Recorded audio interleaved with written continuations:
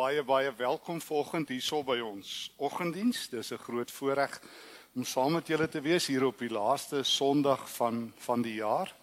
Tyd vlieg en soos wat tyd loop, is dit volgende jaar hierdie tyd volgende jaar. So hier op die laaste Sondag van die jaar mag ons ook die Here se teenwoordigheid op 'n baie besondere manier beleef en mag ons ook saam in sy teenwoordigheid hierdie jaar ook feestelik afsluit.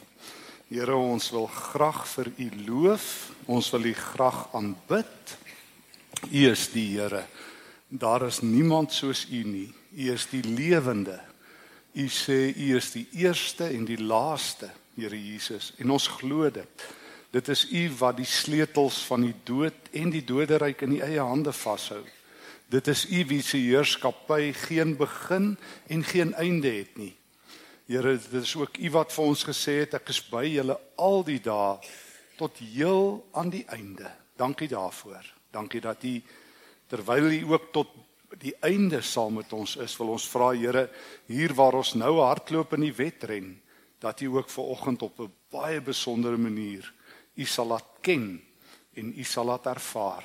Laat U naam ook vandag geheilig word. Baie dankie Vader in die hemel vir U eindelose goedheid en dat ons ook vandag met ons musiek dit kan deel vir U. Dankie dat ons U lof kan sing, maar ook ons eie geloof aan U kan bely en ook ons lewens opnuut vir U kan gee. Here, wil U vandag ook dan nou ons vereer met U spesiale teenwoordigheid wanneer ons die woord lees en daaroor nadink. Ons vra dit alles in die naam van Jesus die Here. Amen. Verskoon as ek so nog met 'n sleeptong praat, soos ek altyd sê, is nie Kersfeestyd se skuld nie.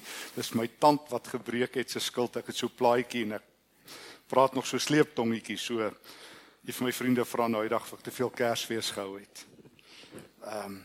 So verskoon as ek so sleep praat.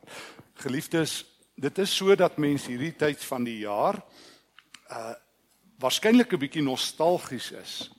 Dat mens dinge sê soos tyd gaan so verskriklik vinnig verby. Dis net so en 2018 is verby. Dit is ook so dat mense so nou en dan 'n bietjie boeke opneem en vir jouself vra, hoe was 2018?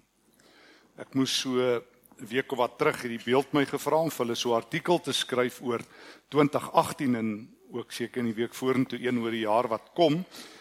En hoe reflekteer mense oor die afgelope jaar? En toe het ek weer so 'n bietjie gaan nadink, wat het nie alles gebeur nie. Ek onthou ons het 'n Polonië-krisis oorleef, listeriose, en ek onthou Steinhoff was in ons gesig, en ek onthou die woord van die jaar of die term van die jaar in Suid-Afrika is hierdie grondgrype, die hele lang Engelse term, en ek het gesien oor see was allerlei interessante woorde, die woord van die jaar, by die Oxford Dictionaries was dit fake news, en dit sê vir my dat die wêreld is maar op 'n interessante plek, en dat die jaar het ook sy eie baie opdraandes gehad. Maar 'n mens kan jou heeltyd sit en verknies oor wat was. Mens kan die heeltyd dinge in 'n weegskaal sit, maar die kort en die lank is, wat ek altyd vir myself sê, ek moet lewe. En die keuse hoe ek lewe is myne. O, die Here gee vir my 'n verstand, hy gee vir my sy woord as die lig, en dan sê hy vir my, nou moet jy kies. En ek het so 'n paar jaar gelede, het ek vir myself 'n manifest geskryf, wat my eie lewensroetes uit die Bybel uit probeer verwoord. En ek het hierdie manifest sommer so op 'n kaartjie ergens gesit, en ek dra dit in my Bybel, en elke kort kyk ek weer daarna, en word dit eintlik vir my kompas, en ek wil graag vanoggend saam met jou, as ek mag, my manifest deel, want ek glo dis 'n Bybel, dit kom uit die Bybel uit, en ek het dit vir myself in so 10 punte opgesom, en ek wil so saam met jou so deur 10 punte stap, en bid dat die Here ook vir ons elkeen sal lei om op ons koers vir 2019 'n duidelike koers sal hê. Want ek het ook een ding geleer, nuwejaarsvoornemens beteken niks. Vir meeste mense is dit net mooi goeders, weet. En almal het maar amper dieselfde. Ek moet gewig verloor, ek moet minder weeg as wat ek nou weeg, want hulle sê mens tel tot 3 kilogram op in die feestyd, dog ek sê dit maar. En allerlei sulke soort dinge. Maar wanneer ek 'n manifesto het en ek weet dis uit God se woord en is belyn met die skrif, dan het ek koersaanduiders vir my lewe. My eerste, en hulle gaan soms so op die transparant wees, so een na die ander. My eerste roetewyser in die manifest wat ek vir myself geskryf het, is om Christus met alles in my na te volg. En nêrens is daar vir my 'n mooier teks in die hele Bybel as Filippense 1 vers 21 nie. Dit is my lewensvers. Paulus skryf, want om te lewe is vir my Christus en om te sterwe is vir my wins. Nêrens kan ek beter koers hou in my eie lewe as om my lewe te modelleer en te rig op Jesus nie. Nog meer. Dit klink mooi om te sê ek lewe vir Christus, maar dis nogal 'n uitdaging om dit te sê soos Paulus, om met alles in my Jesus te lewe. Om Jesus in alles te volg. Paulus het dit baie goed verstaan. Hy het nie sommer net 'n mooi spreuk gehad nie. Want ek kan my kop op 'n blok sit. Nie een Christen verskil van Paulus op hierdie punt nie. Nee, dis waar. Ons moet die Here volg. My alles is op die altaar. Ek lê my lewe neer. Ons het dit volgende weer bely. Maar Paulus het 'n bietjie gaan dink wat hy sê as hy dit sê. En dan sê hy dit baie duidelik op baie ander plekke wat hy bedoel. Soos in Kolossense 3, ek dink in vers 17 en 23 sê hy dit 2 keer. Hy sê jy moet met al jou woorde Jesus volg. Hy sê so wat ek ook al sê of doen, ek doen dit vir die Here. Hy sê dit in 1 Korintiërs 10 vers 31. Hy sê of ek eet en of ek drink en of ek enigiets doen, ek doen dit vir die Here. Dis maklik om in die kerk te sê Jesus, maar as jy daar by die werk is, en as jy in Suid-Afrika is, en as jy in die motor bestuur, en as jy die koerante lees, en wat ook al, om Christus my lewe te maak. En om dit elke dag te glo en in te oefen. Christus is my lewe.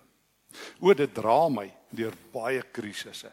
Dit gee vir my sin wanneer alles rondom my sinneloos is.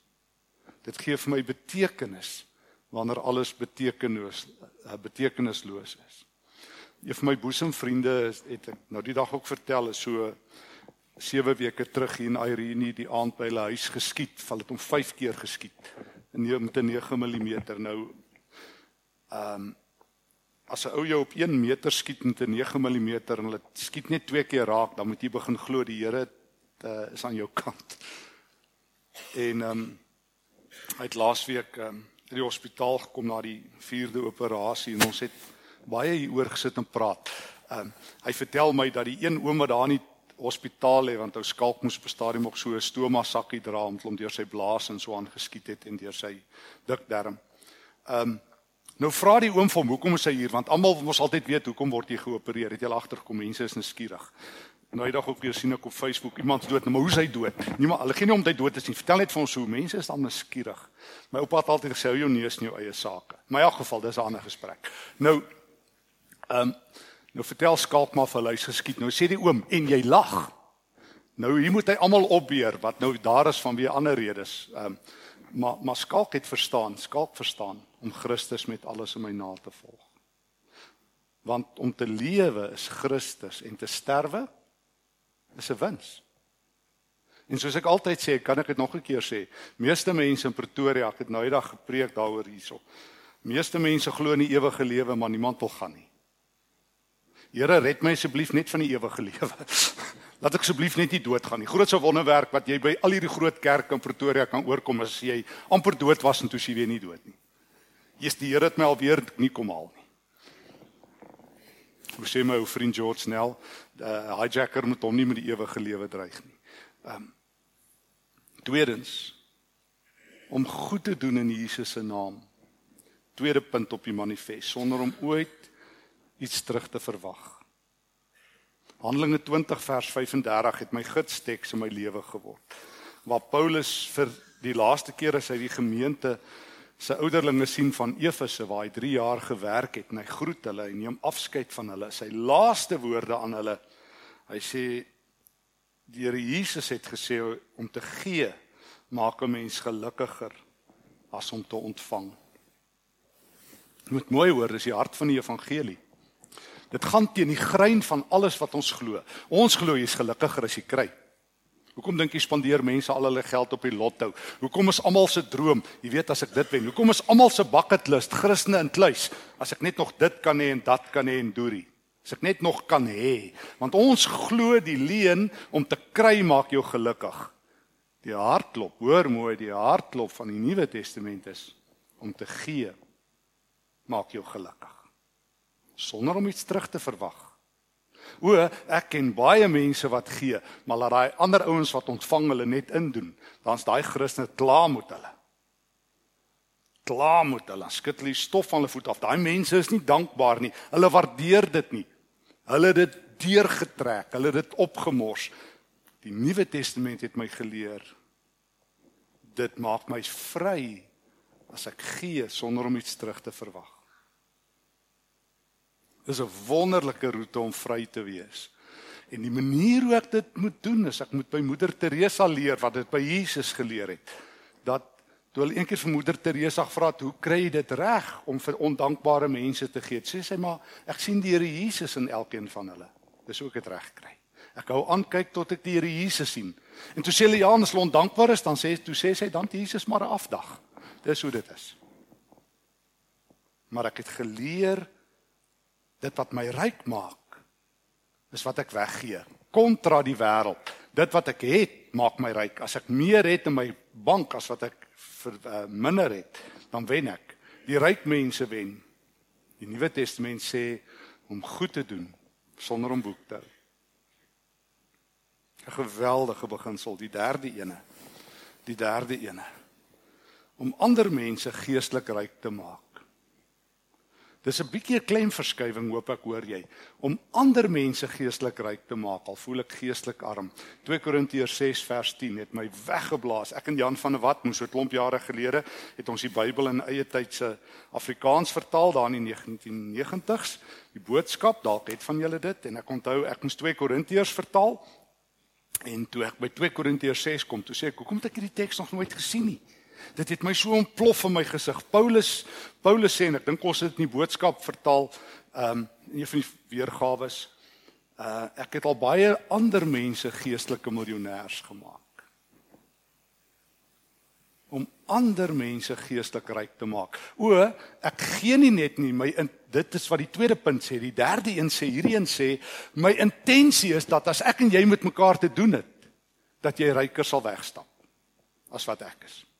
My intensie is nie net om te gee nie, nie net om te dien nie, maar om intentioneel jou lewe te verryk. My rykdom is dat die gawe of die talent wat ek het, jou ryk maak.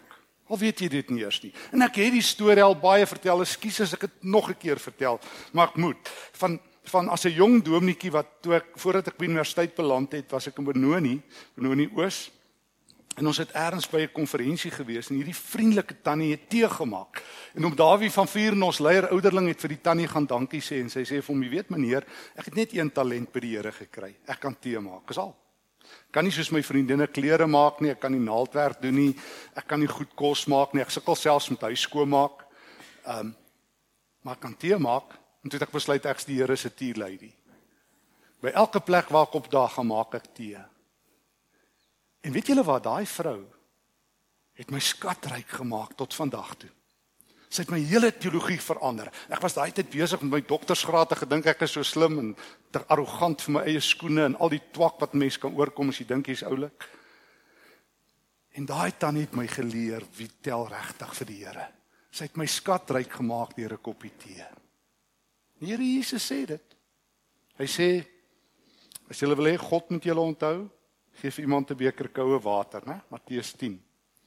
Lukas 14, op die laaste dag sal God onthou, as jy die armes nie ryk, die armes nie krepeel is nie, lam is, gedien het. So, as dit my intensie is, dat as ons 'n interaksie het, dat jy ryker sal wegstap, verander my lewe. Dan kyk ek nie wat ek uit jou uit kan kry nie. Dan kyk ek hoe ek kan dien, hoe ek kan gee, hoe ek jou kan ryk maak. 4de ene.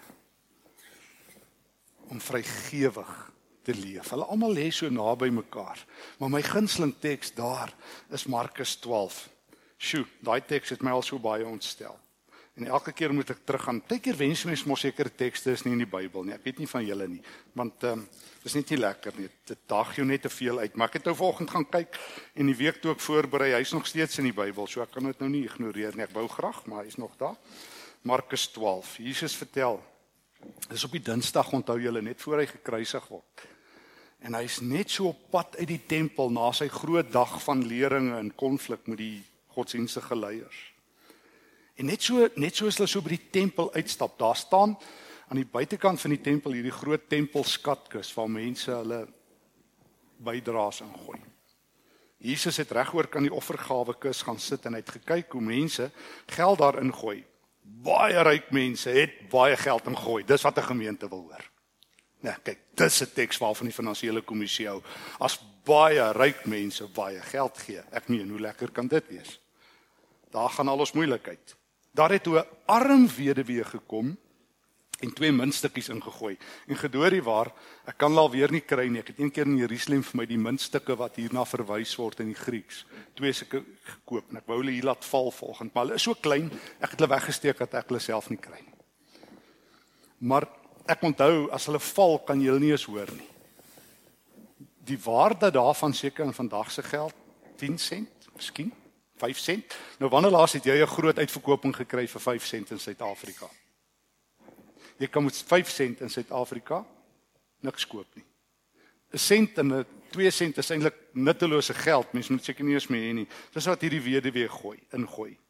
Nou roep Jesus sy disippels nader. Hy sê, ouens, kom staan gou hier by my. Kom. Ek gaan gou vir julle iets geweldigs leer. Ek wil vir julle gou die diepste geestelike geheim van julle lewe leer. Dit verseker ek julle. Amen, lego, imin. As jy dit in Grieks lees, dan weet jy, soos ek altyd sê, dis Jesus se breaking news. Hierdie arm weduwee het meer ingegooi as al die ander mense. Die disippels sê, is nie. Ons het gehoor hoe val hy groot munte. Klonk, hy harde geld. Ons het nie die weduwee se geld gehoor nie. Here, u is verkeerd. U kyk verkeerd. Dis groot ouens wat groot geld gee wat ons aandag trek. Dis die rykes wat ons aandag trek. Nee, sê Jesus. Hulle het uit hulle oorvloed ingegooi. Sy het uit haar gebrek, vers 44. Alles ingegooi waarvan sy moes lewe.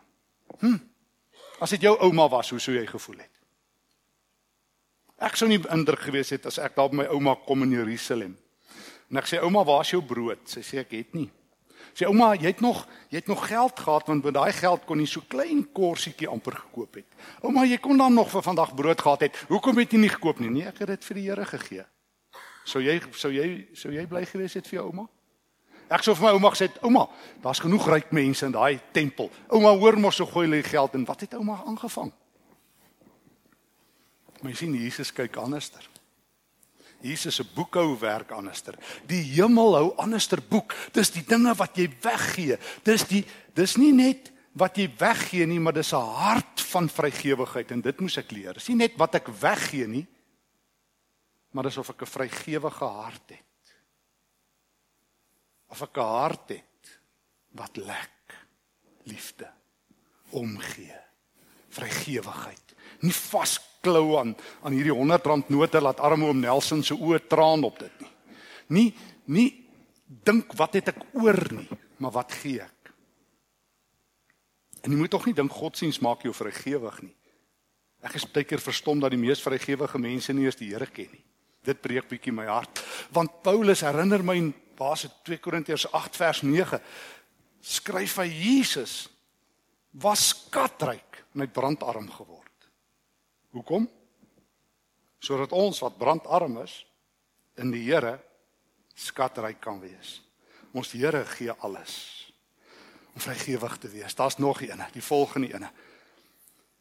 En dit vat my na die Spreukeboek toe, bietjie op 'n ander roete. Om 'n voltydse leerder te wees, wat elke dag moet lees, luister en groei.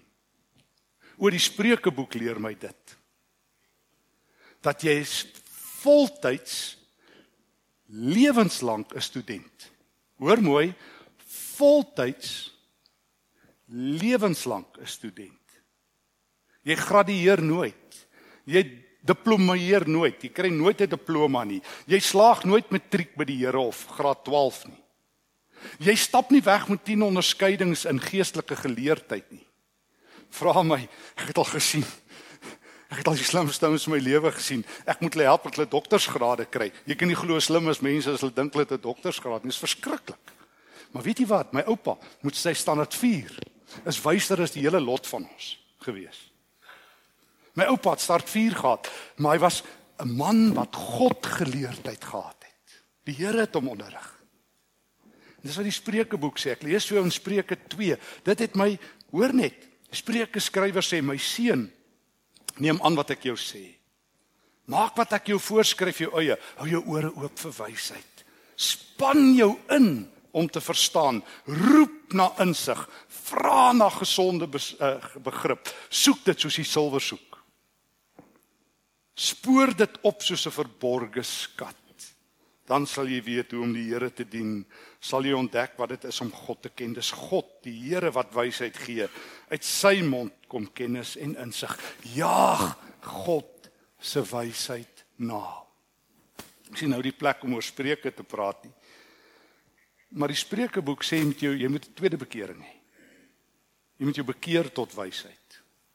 Jy gaan nie van self wys word nie, soos ons altyd vir mekaar sê, die ou spreekwoord, wysheid kom met grysheid. Dis nie waar nie, want meeste kere kom grysheid alleen. Daar's geen waarborg dat jy wyser word as jy ouer word nie. Daar's geen waarborg dat jy wys is nie. Wysheid jaag jy, soek jy, soos wat jy geld baie keer najaag of status najaag, moet jy dit los en wysheid jaag. Jy moet elke dag leer. En ek weet, die navorsing help my, dat die gemiddelde volwassene hou op leer by middel 20. So oud is julle nou?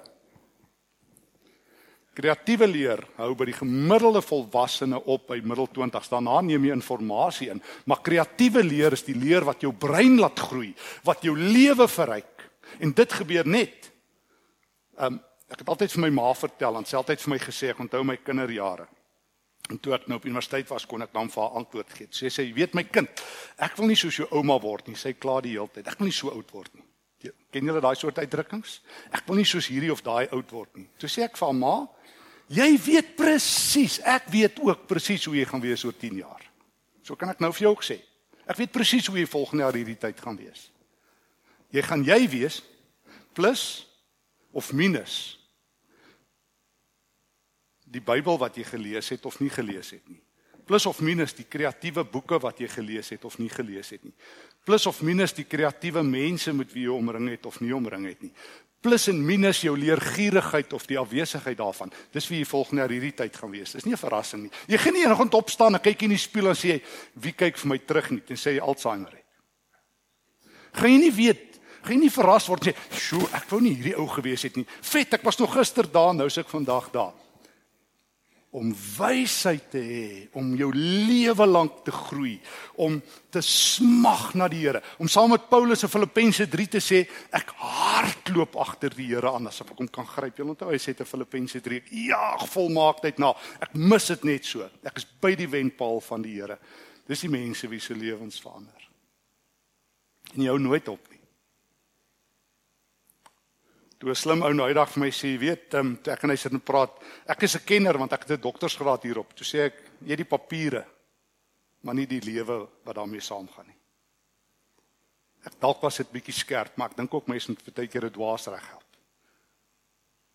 Maar geliefdes, as jy wil groei in 2019, moet jy elke dag iets nuuts leer. By die Here, by iemand anders en uit een of ander bron wat die lewe vir jou gegee het. As jy geen stagneer, geen volgende jaar hierdie tyd nog 'n jaar verloor het.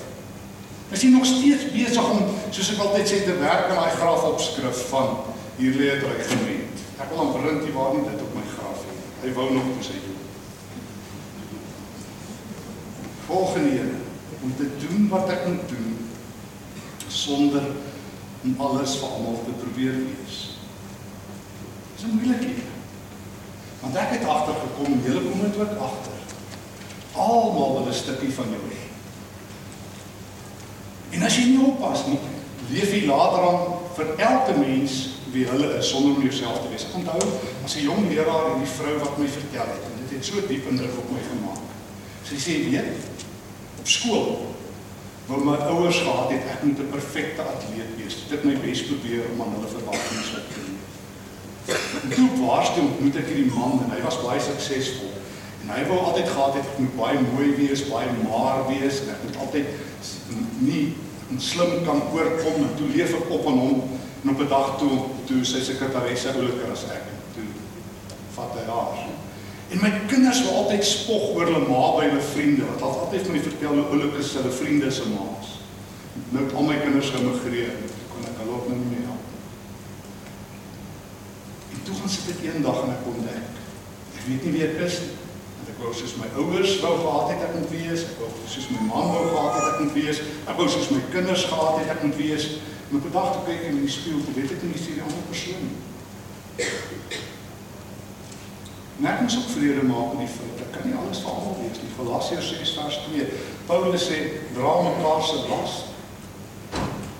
Dit het my baie gehelp. Want ek het agtergekom, ek dra mense se hang-ups, ek dra hulle geite, ek dra hulle nonsens, ek dra hulle sielkundige probleme, want enige ou kan maar na my toe kom, en dan maak hulle probleem myne, en dan stap hulle weg en gaan speel golf, want ek het toppers.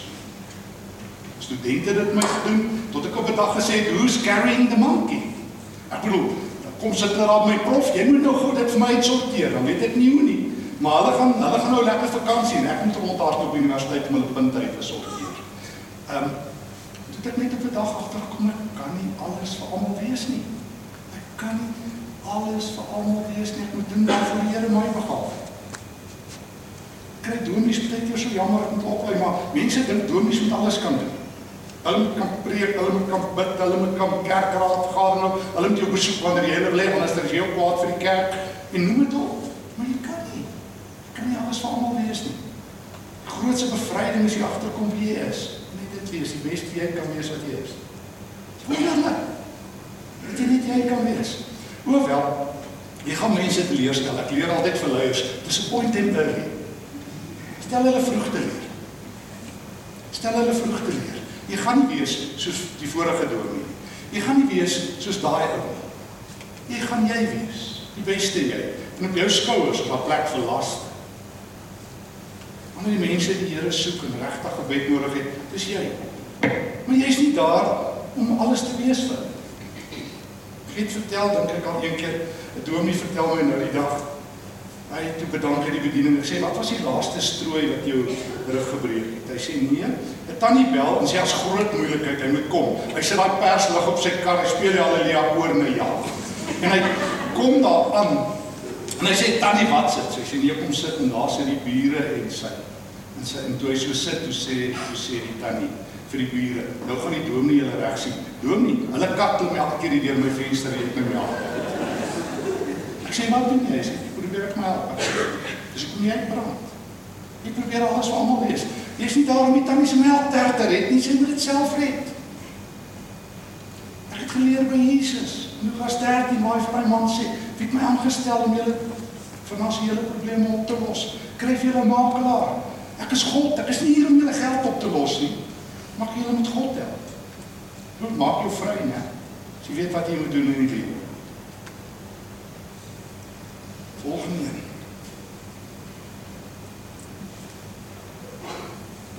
Om vrede te maak met die feit dat ek sommige mense sal teleurstelling. Ek het daarmee eintlik nou op hom aangestel. Matteus 16 vers 24. Dis eintlik nou op hom in Matteus 16 vers 24. Waar die Here Jesus sê, en dit is nogal 'n groot woord, dat die Here Jesus, as hy sê ons moet ons kruis opneem en hom volg, dan waarsku hy ons, dat as jy die hele wêreld opwen in jou siel, dat is Vader, hy sê, wat help het, jy wen die hele wêreld, Wie jy skade aan jou sien? Wat help het jy wen die hele wêreld? Wie jy skade aan jou sien? Volg nie. Mense altyd, want dit kan nou wees dat as ek is wie ek is, dat mense dalk kan beleef, ek skryf hulle af. Nee, die Bybel roep my op, Romeine 12, om alle mense met respek en waardigheid te behandel. Miskien is dit die enkele grootste probleem in Suid-Afrika. Mense het nie respek vir mekaar. En weet jy wat, dit begin by my. Maar ek het later om elke keer as ek oor preek, as sê die mense, nee, dis waar, die ander mense moet meer respek hê. Nee, Stephan moet meer respek hê. En jy? Vraag is nie of hulle dit terug doen. Vraag is of ek dit doen. Dit is wat die Here van my vra. Romeine 12. Dit is 'n ongelooflike teks. Paulus haal 'n klomp Ou Testament tekste daaraan en dan skryf hy oor hoe Christene die lewe van Jesus moet leef. Romeine 12 vers 10. Betoon hartlike broederliefde teenoor mekaar.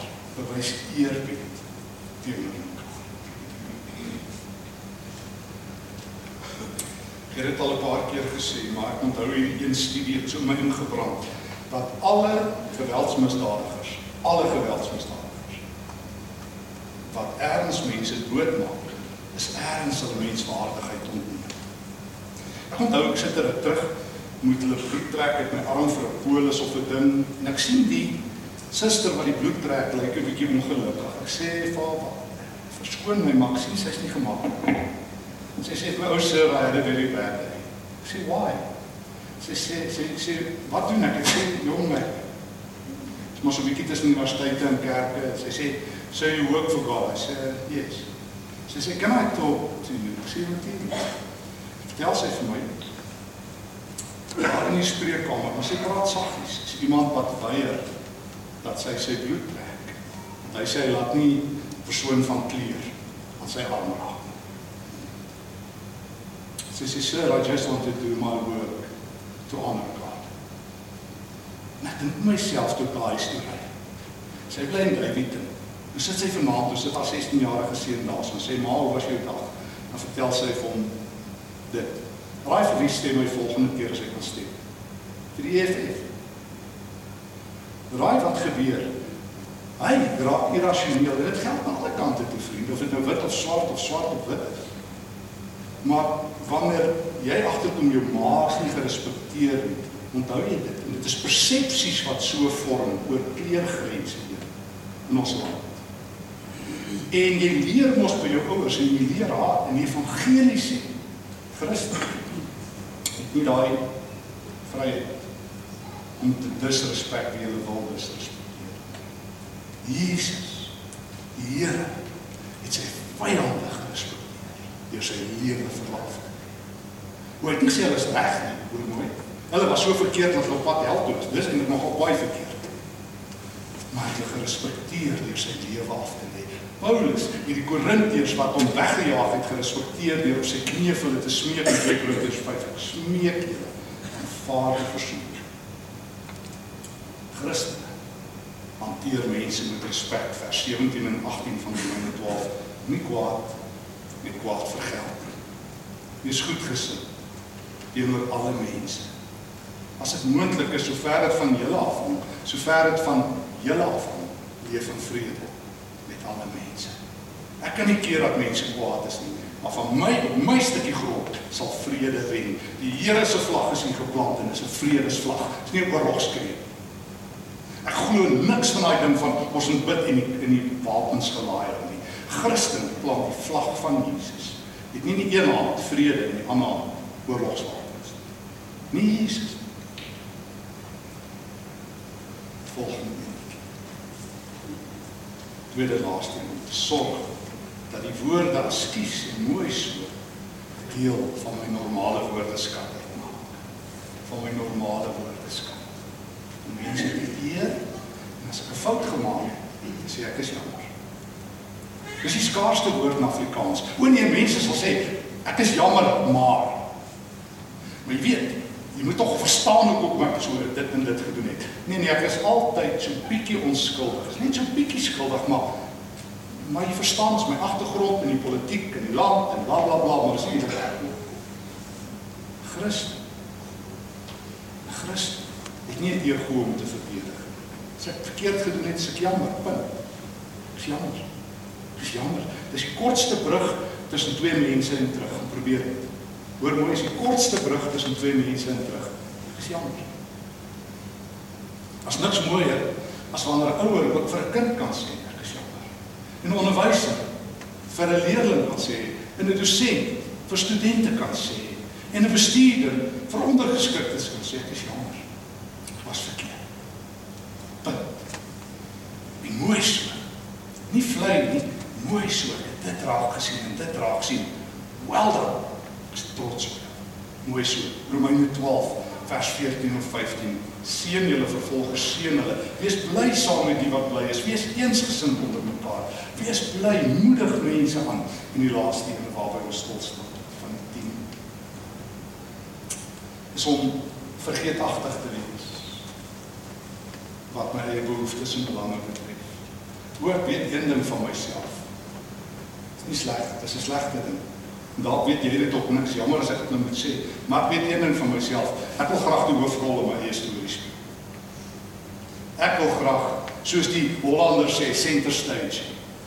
Ek het agtergekom, daar's 3 mense in my lewe en ek is al 3 wat saak maak, nie myself en daar. Ek het agtergekom, ek is in my wese. Ek het agtergekom, in elke situasie vra ek altyd, what's in it for me? Ek vra altyd, wat bied dit vir my? Wat 'n voordeel? Wat bied hierdie gemeente my? Wat bied dit my? Wat kry ek daar uit hierdie vriendskap? Weet jy wat? Die Here sê, ek hou niks daarvan as jy so is. Dit sit my so af, as dit net oor jou gaan. En kyk na my kind, kyk na Jesus. Het gaan vir hom, oor almal behalwe homself, uit sy lewe gegee. En daarom wil ek hê, jy moet vergeetachtig raak. Jy wat sê, Psalm 23 is jou gunsteling psalm.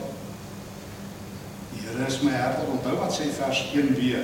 Ek kom niks kort nie. As die Here jou herder is, die niks nodig. En daarom, Romeine 12 vers 16. Wees eensgesind, moenie hooghartig wees nie. Skaar julle by die nederiges. Om nederig te raak. En om afhanklik van die Here te raak, maak my eie behoeftes en begeertes al hoe minder. Ek raak vergeetachtig wat ek nodig het. Ek ly aan regtige geestelike Alzheimer, in terme van ek moet nog dit hê en dat hê, en die Here moet dit doen en dat doen. Ek moet sê, een ding wat my in 2018 'n bietjie gevang het van Christen is, die Here net altyd doen, as ons 'n biddag hou, die Here net produce. En ons bid dan, die Here reën gee en veiligheid gee, ons het net eindelose behoeftes. Ja, ons mag vir hom dinge vra, hoor my nie verkeerd nie. Maar ek ken so min Christen wat sê, ek is diep tevrede. Brand die land, al skiet hulle, al emigreer hulle, ek is diep tevrede. Ek het vrede met God. Ek het die vrede dat die verstand in die hart te bowe gaan van Filippense 4. Ek het by die Here is. Mag die Here vir jou op eie maniere 'n manifest gee. Maar vergeet alles, onthou net Filippense 1. Vir my is om te lewe Christus. En die sterwe 'n wins, o wêreld, want ek 'n wonderlike lewe. Ek kan nie 'n beter lewe hê nie, want nou is Christus my lewe en daar mag geen party. Hoe sleg is dit? Nee, dit is fantasties. Mag die Here 2019 sy teenwoordigheid in jou laat ken. Ek wil nie graag sê, soos almal sê, 'n voorspoedige nuwe jaar, en ek wil sê, Christus nuwe jaar. Amen. Here, laat die Gees vaardig wees in ons elkeen. Laat ons in vrede lewe tot die